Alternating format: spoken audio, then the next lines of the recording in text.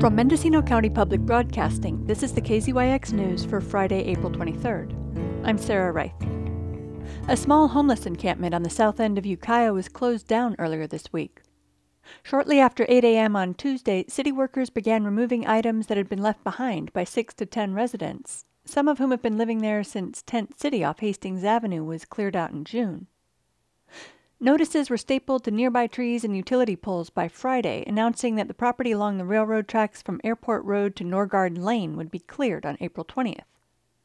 The city has an easement alongside the tracks, which is part of long-term plans for the Great Redwood Trail.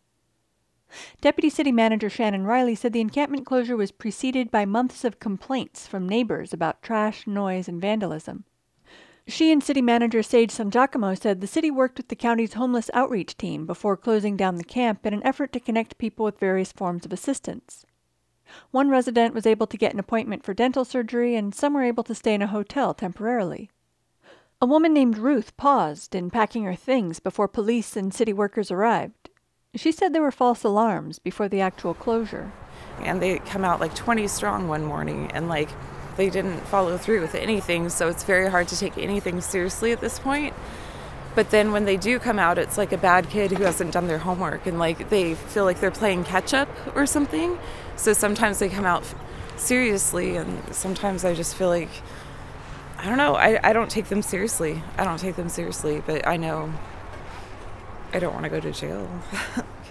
Riley said there were no confrontations on the day the camp was closed, and no citations were issued. She said the city does about 100 cleanups a year in creek beds and cul-de-sacs. Ruth said she's been chased from one campsite to another in the 3 or 4 years she's been homeless. We wouldn't normally stay in a waterway, it's kind of humorous in a way. We really swam for a minute, and I don't know, it's pretty humorous in a way, but this is the only place we can go right now, I guess. Another resident was rolling a cigarette amidst a collection of bike parts. It makes it difficult when they tell me I can't be here, I can't be there, and all I want to know is where I can be. Apparently, I don't qualify for a lot of the programs that they have around here right now, and so I'm stuck in limbo. I'm intelligent, I can speak well, but having all that doesn't help with the issues within, and I don't know how to get those issues out, and I don't know who to go to, and they don't know how to help me either. So, until that time, I'll just be here, because the only place I can be is out here in a tent or in jail, because that's what they tell me. If I come back here, you're going to go to jail. I'm not trying to go to jail, man. I'm just trying to find a place to live where I can lay my head, where I can, my belongings are reasonably safe, and that's all I want. He likes the sense of community that's developed over the months since he left Tent City. Right now, this little group here, we got a decent little community as it is, and they want to break that up, and there's not room at the shelter for everybody, and for myself, I feel that there's somebody out there that can use that space more than me, and I can take care of myself, but there's somebody that needs that space more than I do, so I don't stay at the shelter. Most of the camp's residents are not members of a demographic that receives funding for assistance, like veterans, senior citizens, or parents with small children. A lot of us out here are roughly between probably the ages of 35 to 65. They don't have programs that we need. We're not all mental to the extent of being hospitalized or institutionalized. I was institutionalized before I ever stepped foot in any jail or prison. And I'm still institutionalized, but I can't really get no help with that because they don't know what to do with it either.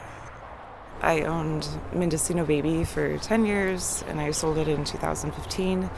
And I didn't have a work history because I owned my own business for 10 years. And so my lack of work history is what essentially made it so that no one would rent to me. I don't know, I have no issue with work. I have no issue with making money. I know how to make money. I know how to work. But at a point, you can't pretend to be clean, or to have eaten or to have had a place that was warm enough. And it's you can't show up to work like that. My work ethic says I can't show up to work dirty and hungry. You know what I mean? life used to be very different, but at a point it just takes you. We don't qualify for anything, supposedly. And my friend over there, who's been homeless for years, was just told the same thing. Like, we've been put through the system recently and told, you don't qualify for anything. And, like, what do you do with that? You know? Like, really, what do you do with that? So, I don't know. I've been here a long time. I pay taxes for a long time and, like, contributed. I even had a farm and was at the farmer's market for years, and like it's really crazy. Like, my store was considered like the community like cornerstone. Parents had to go there to take classes, people could exchange things, there were classes and support groups, and like, I don't know, like a total community service. Like, people labored at my store, like went into labor, and like that helps with breastfeeding and like family stuff that is so important, you know. There's nowhere else for me to be. This is what I know. This is where I've been. For KZYX News, I'm Sarah Wright. For all our local news with photos and more, visit kzyx.org. You can also subscribe to the KZYX News podcast, wherever you get your podcasts.